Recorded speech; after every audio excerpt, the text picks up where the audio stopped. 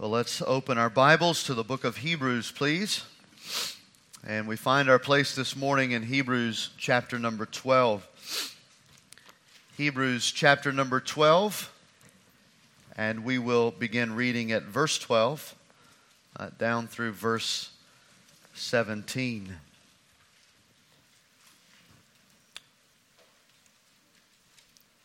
The Word of God says, "Therefore, strengthen the hands which hang down, and the feeble knees, and make straight paths for your feet, so that what is lame may not be dislocated, but rather be healed.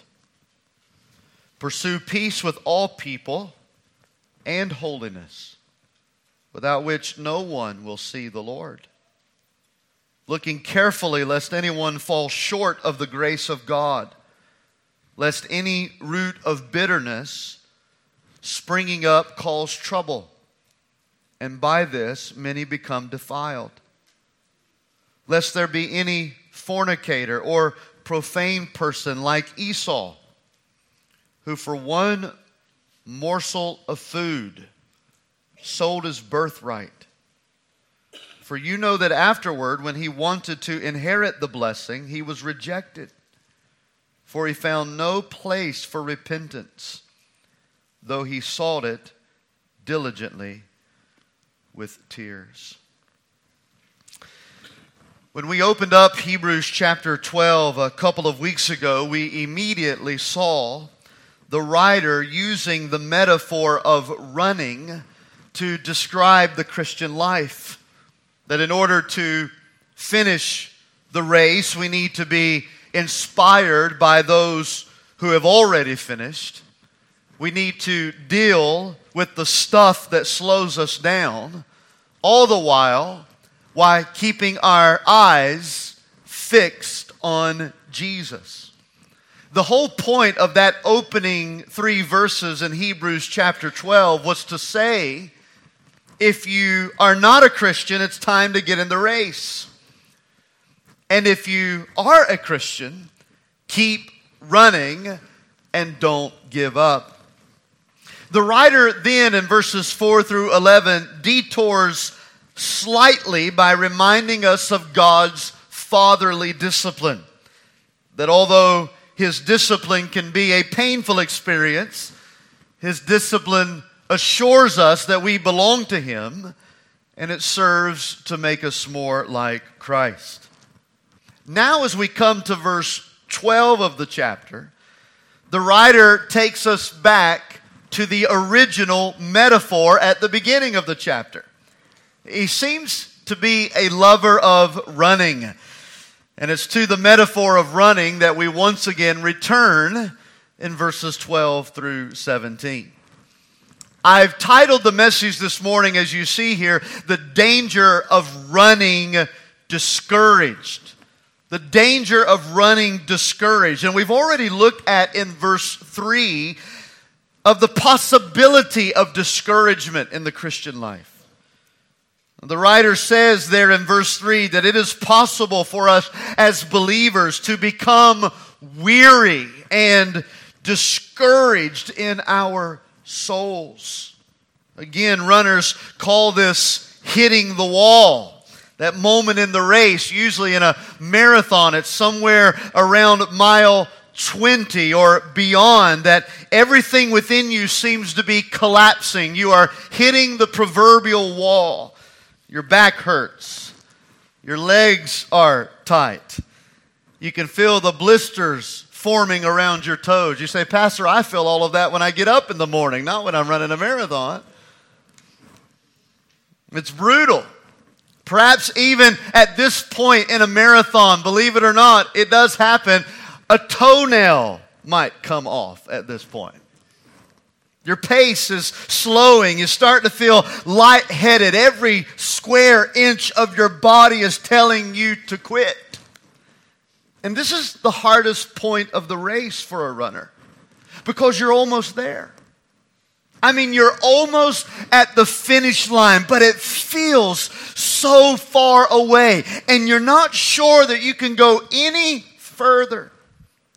So you start finding ways to distract your mind because it's telling you over and over again that you're not going to make it. You start counting every step you take. I've been running long distances before, and I'm just saying to my mind, right, left, right, left, right, left. You start counting every mailbox that you're passing just to keep your mind pushing you through, doing anything you can to keep going. It's the most vulnerable spot in any race that a runner runs. And that's exactly where we are in our text. The spiritual vulnerability of discouragement as we run our race. The spiritual vulnerability of discouragement as we run our race. You see, there are moments in our race, verse 12 tells us as Christians, where we find our hands or our arms hanging down and our knees weak. We're drooping, so to speak. We're bent over. Our knees are shaking. They're weak. They're feeble. Everything is hurting. The description here in verse 12 is a description of discouragement. It's a description of fear. In fact, he's quoting to us from the Old Testament, the book of Isaiah, chapter 35 and verse 3, where it says, "Strengthen the weak hands and make firm the feeble knees. Say to those who are fearful-hearted, be strong. Do not fear. Behold, your God will come. He will come and save you." You see, their external physical posture, had revealed an internal spiritual despair. They're bent over. Their chins are dropped. Their heads down. Their arms hanging. The knees are weak. They're discouraged. And they're vulnerable. I want you to know, church, that Satan loves this moment in our life. Discouragement is one of his greatest weapons of warfare against us. He wants to discourage you. He wants to cause you to fear circumstances, to fear relationships, to fear the future. And when we experience discouragement, it can create a very dangerous, vulnerable time in which our temptations to quit are intensified.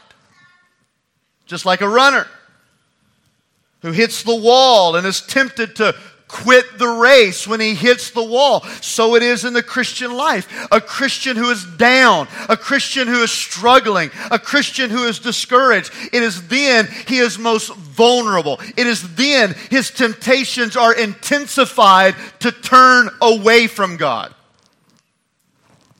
to quit. He knows, Satan that is, he knows this about us, and it's why his work is to do everything he can to keep our knees weak and to keep our arms drooping down. Because it's then that we think things we wouldn't normally think. It's when we're discouraged that we respond to God in ways that we would not normally respond to Him. It's when we are discouraged, I'm talking about me this morning, we make bad choices that serve our appetites rather than make us holy.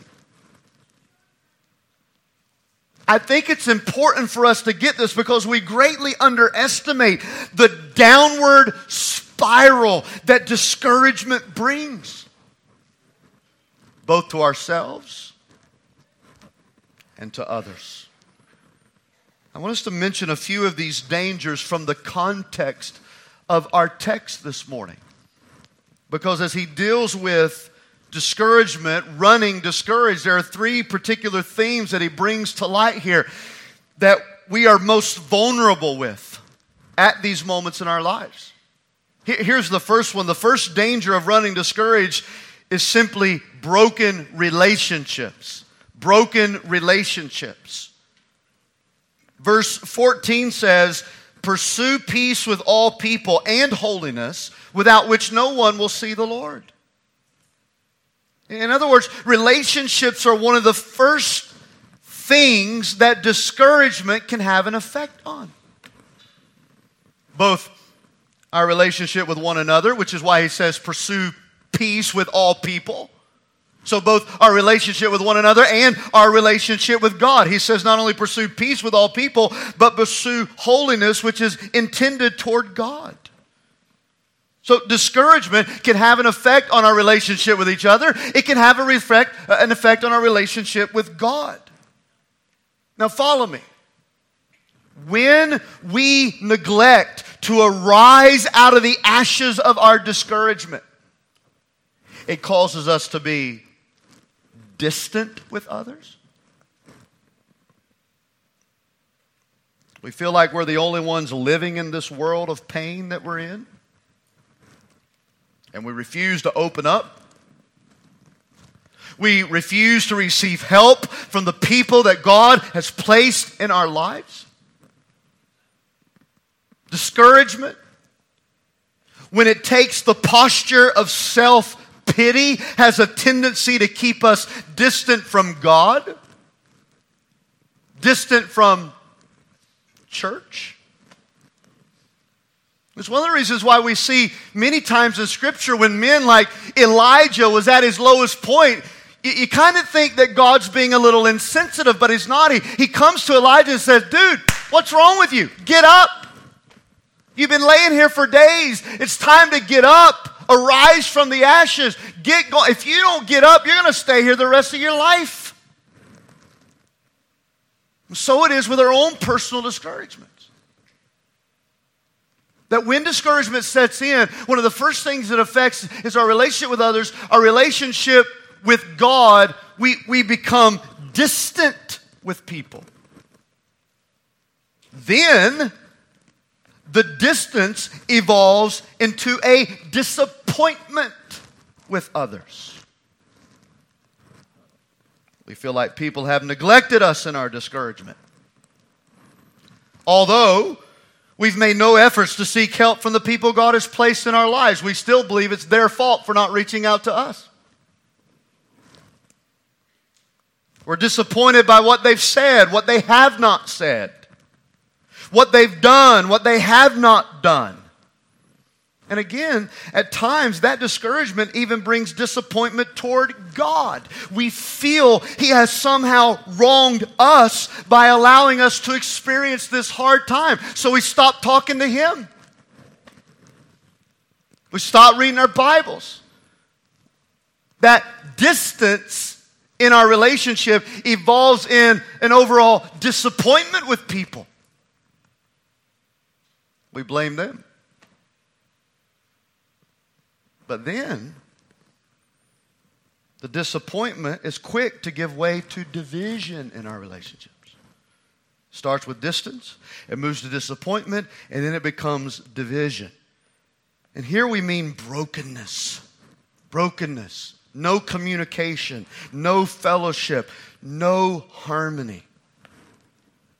We must hear, church family, what the writer is saying here. Perhaps there is no greater time in your life or in my life where our relationship with others and our holiness toward God is to be kept in check than when we are running discouraged. In fact, he says, look at it there, verse 14, pursue it. Pursue it. Pursue. You pursue it. You pursue peace with all. That is, make every effort, as one translation says. Make every effort to find peace with all people. Now, I appreciate the Bible's honesty. It's helpful. Because it doesn't say here, achieve peace with all. Okay? It's very important that we note that so that we don't leave discouraged. It doesn't say achieve peace with all because we may not be able to achieve peace with everyone. There are those I have offended, and I know I've offended. My own foolishness and stupidity, my own fleshly ways, reactions, however you want to put it.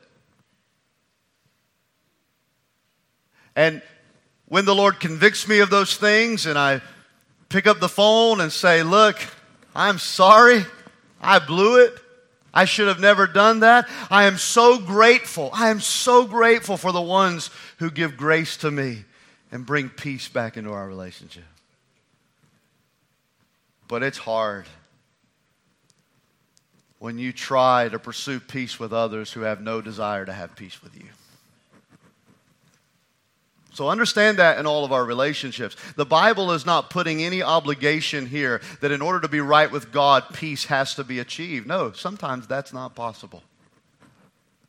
What he is saying here, that we are to do everything in our power to seek peace with everyone in hopes that it is possible. That's why Paul said in Romans chapter 12 and verse 18, if it is possible, as much as depends on you, church, not as much as depends on them, as much as depends on you, if it is possible, live at peace with all people. Conflict and division among God's people, listen carefully, it brings glory to Satan, not God. It exalts Satan's mission. And you know what Satan's mission is? He's the accuser of the brethren. We are never more like Satan than when we sit around and berate one another and accuse one another. That's what Satan's doing. And so, when there's conflict and division, it exalts Satan's mission. It doesn't exalt the gospel's mission. Few things grieve God more and impede the race that you and I are running than conflict and division among God's people in the family of God. There are many people today who have dropped out of the race and will never finish because in a moment of discouragement, they allowed their relationships to crumble. For whatever reason. Stubbornness, fear, blame. And don't forget our pursuit of holiness here in verse 14, which is one of the first things to go when we find ourselves at odds with our Heavenly Father and at odds with others. It doesn't mean that we are to run perfectly. We can't run perfectly. But what it does mean is that when we run, even in our miles of discouragement, that we keep running toward God and not away from Him. That's what it means to pursue holiness. Even in our most discouraged moments, don't run away from God, run toward God. And even while you're running toward God, you're still going to stumble. You're still going to fall. There's still going to be roadblocks that are going to trip you up with every mile that you run. But at least you're going the right direction. You're running toward Him. You're pursuing Him. And that is what God says, without which no one can see me. A pursuit of God, a pursuit of holiness, a pursuit of peace. Listen to me, brothers and sisters. This is not optional. This is not optional. Peace and holiness is not an amenity to Christian living. It is Christian living. Pursuing peace with God and holiness with others, it's one of the first things to go when discouragement attacks us. And so he says, when you're running discouraged, you better keep an eye out and make sure that you're not breaking the relationships that God has formed in your life. The relationship that you have with each other and the relationship that you have with God. It is a temptation naturally when we go through difficult times to fear what other people think of us. It was one of my greatest fears that when I collapsed over a year ago. What's my church going to think of me? Will they receive me back the same? We fear those things, and likely you as well. Because so often at our weakest moments, we have experienced the deterioration of relationships. But it's so important, no matter how discouraged you are this morning, not to allow self-pity and pride or anything that's been done to you wrongfully to keep you from pursuing peace with all people and holiness with God. We're talking about the dangers of running discouraged, broken relationship. There's a second danger he mentions in verse 15, and it's that of bitter hearts. The first danger, broken relationships. The second danger, bitter hearts. Bitter hearts. Look at verse 15. Looking carefully, lest anyone fall short of the grace of God, lest any root of bitterness springing up cause trouble, and by this many become defiled. All right, so similar to that of a broken relationship is the danger of a bitter heart. When we are running discouraged, we are in danger of losing sight of the grace of God and allowing sinful emotions like envy and anger and the one he mentions here, bitterness. We are in danger of allowing these sinful emotions to take root in our hearts and not only bring trouble to ourselves, but also to others, even if it's an inadvertent. Now, how is it that we fall short of the grace of God? Well, we fall short of the grace of God when the gospel is not at the center of our lives. A church will fall short of the grace of God when the gospel is not at the center of the church. You see, it's easy for an unforgiving and bitter spirit to take root and grow when we lose sight of the gospel of grace. The grace that God has given to us. The grace of redemption. The grace of adoption. The grace of forgiveness. The grace of new mercies every single day. You see, when we lose sight of the grace that we have been given from God through Christ in the gospel, when we lose sight of that, we will allow bitterness to grow, unforgiveness to permeate our spirits. But what he's telling us here is to take the same peace and the same grace and the same love that we have been given in Christ, and in Christ give it to one another, even in our moments of discouragement. You see, bitterness and anger and envy, they're all poisons. It harms you and it harms everyone around you. It's a root that springs up, he says. It not only troubles you, it's going to trouble everybody else. That's why when we get bitter and we refuse to forgive, we often think that we are doing harm to the one we're refusing to forgive, when in reality, we're doing more harm to ourselves.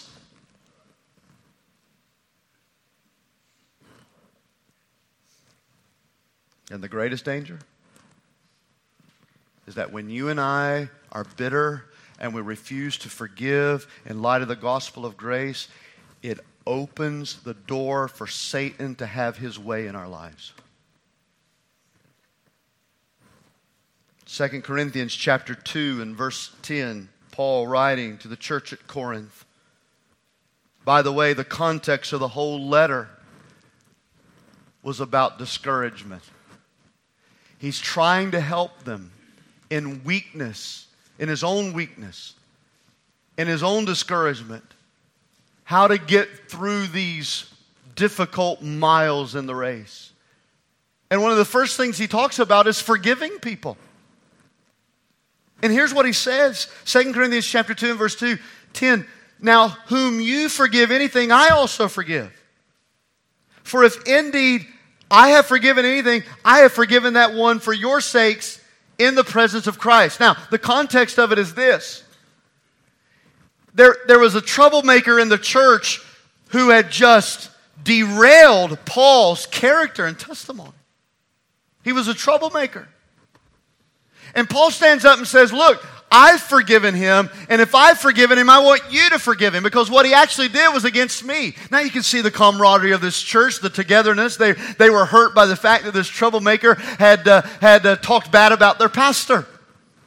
And so Paul says, look, I've forgiven him, I want you to forgive him. And if you forgive him, I'm going to forgive him. Together, let's forgive him. And how are we going to do that? We're going to forgive him in Christ, in the presence of Christ. It's a very important part of forgiveness. That in our own flesh, we cannot forgive. It's impossible to forgive in our strength. The only way that we can truly forgive is if we forgive people in the strength of Christ.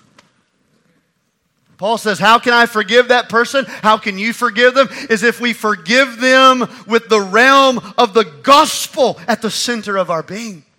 We forgive them in Christ. And so the whole dialogue is about Paul helping the church at Corinth to forgive. You're discouraged, you're weak, you're struggling. Let's start by forgiving the people that we're bitter against. And then here's what he says at the end of the verse. This is the danger. He says, if we don't do this, Satan will take advantage of us. And we do not need to be ignorant of Satan's devices. If we don't forgive, it opens the door for Satan to rule. To rule our hearts, to rule our homes, to rule our church. We need not, as Paul said, to be ignorant of the ways Satan works. So when we are tempted to hold grudges, when we are tempted not to speak to them, to cast them off, they're no good to me anymore. May we then be alerted by the presence of the Holy Spirit in our lives, reminding us that unless we forgive, we are opening the door just a little bit further for Satan to come in and wreak havoc in our lives. We often don't associate these things with discouragement, but friend, the context of Hebrews chapter 12 is these things are so vulnerable in our lives when we are down and discouraged. Now, before I move on, notice that he uses the word root here to describe bitterness. Let me just put it to you like this. Deal with sin when the root is small. Deal with sin when the root is small. To deal with roots, you got to dig deep, right? It is weed pulling season right now. Every time I open my back door and I see the weeds out there, I'm thinking, Lord, can you mystically allow them to disappear without me paying $500 for someone to pour a magic formula on it to do it? I dread having to go out there and pull it up. But you can pull it on the surface all you want. It's not going to go away. You got to get down there into the soil and you got to pull up the root. You got to stop the root from growing. And that's the analogy he's given us. When sin comes into our lives, deal with that sin while the root is small. Because if you don't deal with it, the next thing you know, it's going to grow and it's going to spread and it's going to get under the sidewalks. It's going to move into the foundation. And the next thing you know it, you are so overwhelmed, you don't even know how this thing's going to be taken care of. We're talking about the dangers of running discouraged. Follow me. I'm almost done. When we're discouraged, we're at one of the most vulnerable places of our lives. A time when we are tempted to neglect peace at the expense of broken relationships. A time when we are tempted to neglect the gospel by ignoring the roots of bitterness in our hearts. So he says, here's the dangers of running discouraged. Broken relationships, bitter hearts, and thirdly, bad choices. Bad choices. The third danger of running this Christian life in a constant state of discouragement is bad choices. Bad choices. And that's where he takes us to verse 16. Lest there be any fornicator, a profane person like Esau, who for one morsel of food sold his birthright.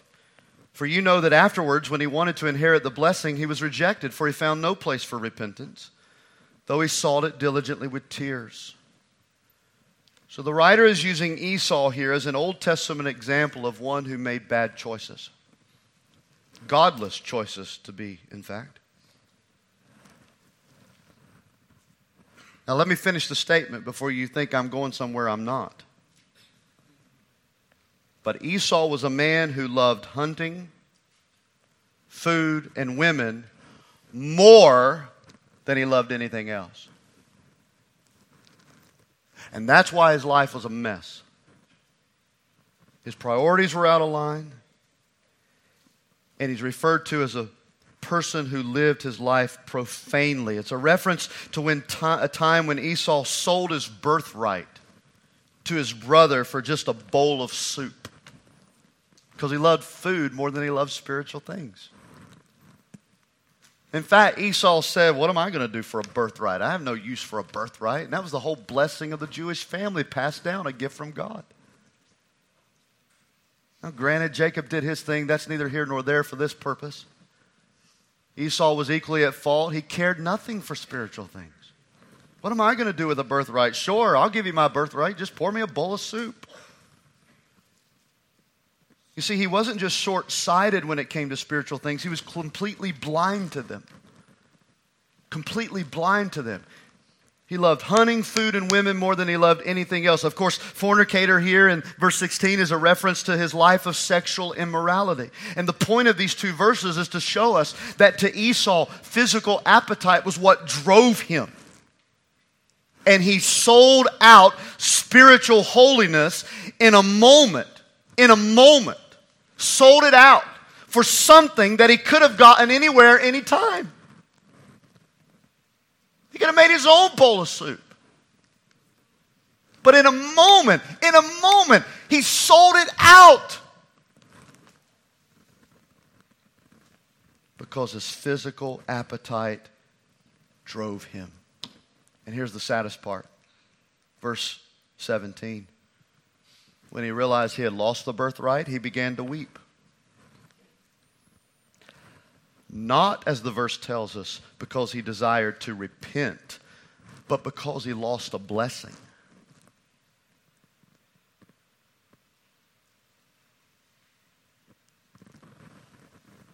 Why are you weeping about your trouble today? Is it more so because you lost something that now you realize I wanted it? Or because of your sin that has defiled the holiness of God?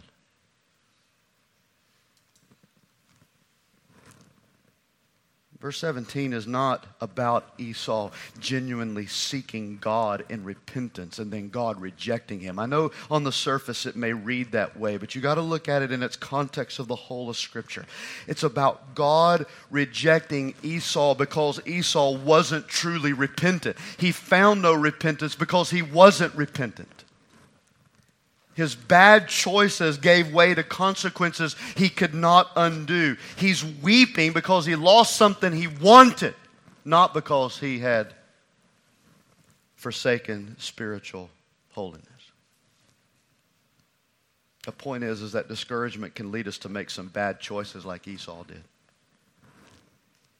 And when those choices involve the priority of our physical and sexual appetite over the priority of our spiritual holiness, then we are in danger of not only slowing down in the race, but never finishing at all.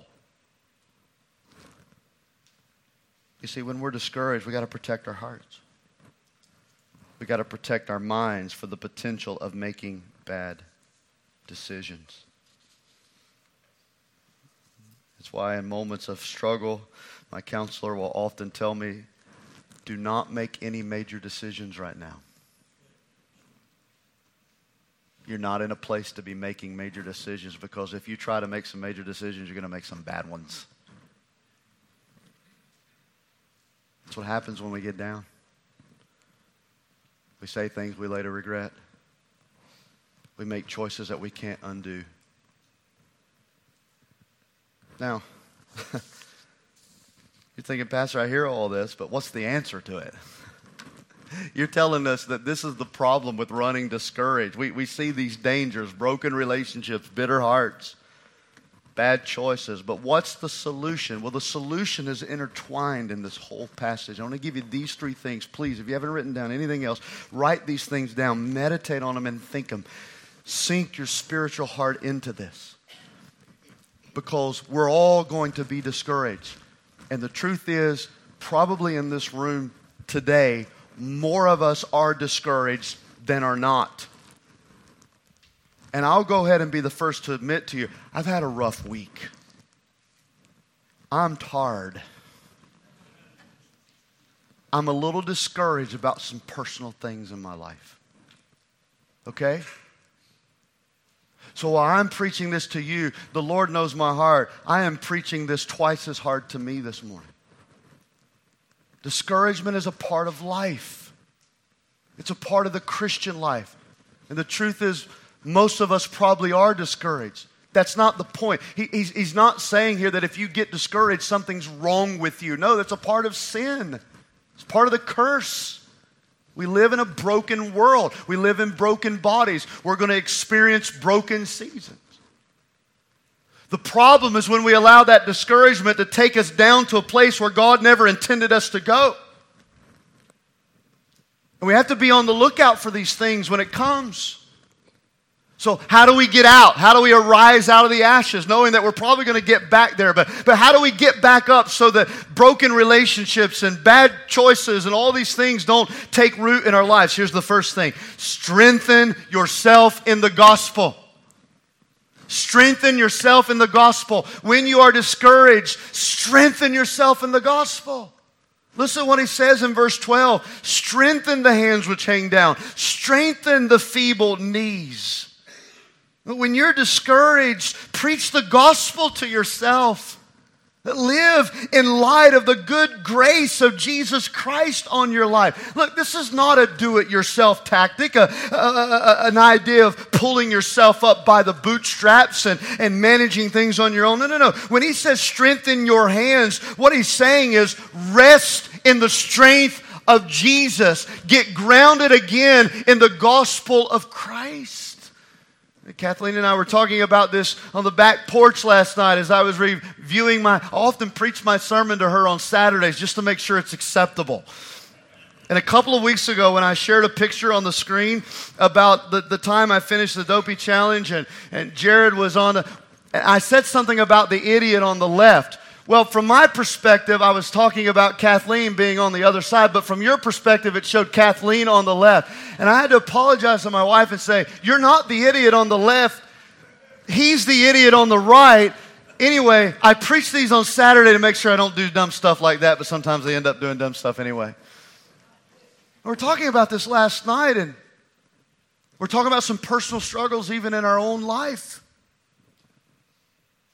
And as we sat there and we cried through some things, I told Kathleen, I said, Kathleen, we just have to remind ourselves that no matter who we want to be, God accepts us exactly as we are. I accept her for who she is, not for who she wants to be.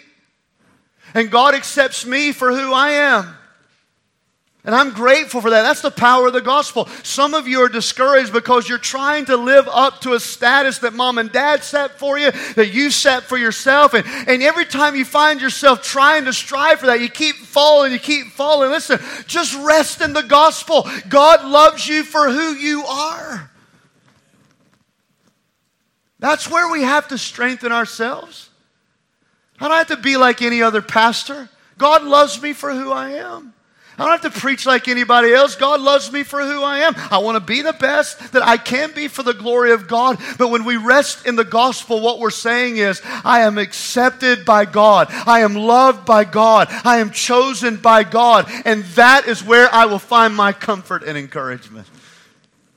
Remember what Jesus told us. Come to me, all you who labor and are heavy laden, and I will give you rest. Take my yoke upon you and learn from me. I'm gentle and lowly, and you will find rest for your soul. Strengthen yourself in the gospel. Be reminded every day of who you are in Christ. Number 2, watch out for obstacles, okay? So we've talked about the obstacles this morning, but watch out for them. Watch out for them. Verse 13 again says, make straight paths for your feet, so that what is lame may not be dislocated, but rather healed. I don't know why, Chris, but when I read this verse this week, all I could think about was stepping on those stupid Legos. You parents with young kids know exactly what I'm talking about. There ain't nothing more painful in this world than stepping on a Lego. And I read that, when you're running, you got to watch out. You got to watch out for the potholes in the road. You got to watch out for the edge of the sidewalk. If you land in the wrong spot, you're going to dislocate something. You're going to hurt something. You step on a Lego, you're going to say things that you're going to be embarrassed about. And the point is be aware of the dangers. Remove the Legos out of your path. Remove the boulders out of your path. Watch out for the obstacles of broken relationships and bitter hearts and bad choices.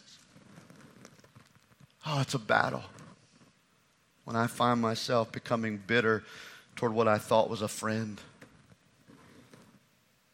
who don't reach out to me anymore, who don't take my calls because I don't do things the way he does it. It's hard. It's hard when I get word that a friend of mine recommended another member of my church to go to a different church. Because you know what Jonathan wants to do?